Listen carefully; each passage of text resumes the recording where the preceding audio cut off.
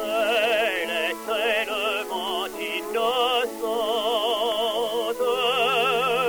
qu'elle ne comprend presque rien, sans distinguer le mal du bien. Elle parle comme elle chante.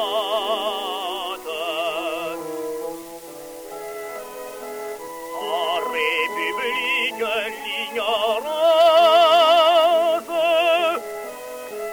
croyait avoir la liberté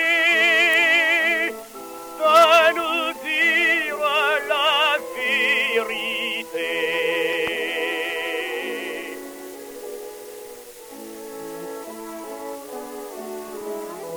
Elle est tellement innocente.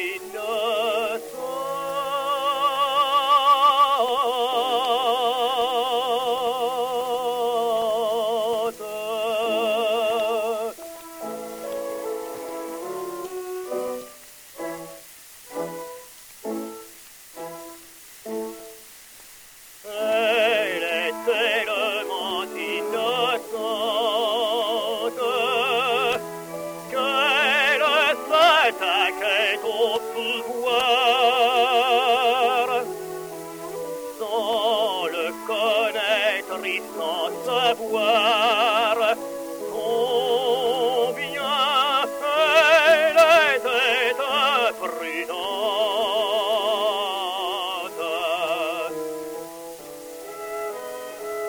Par une chanson médisante,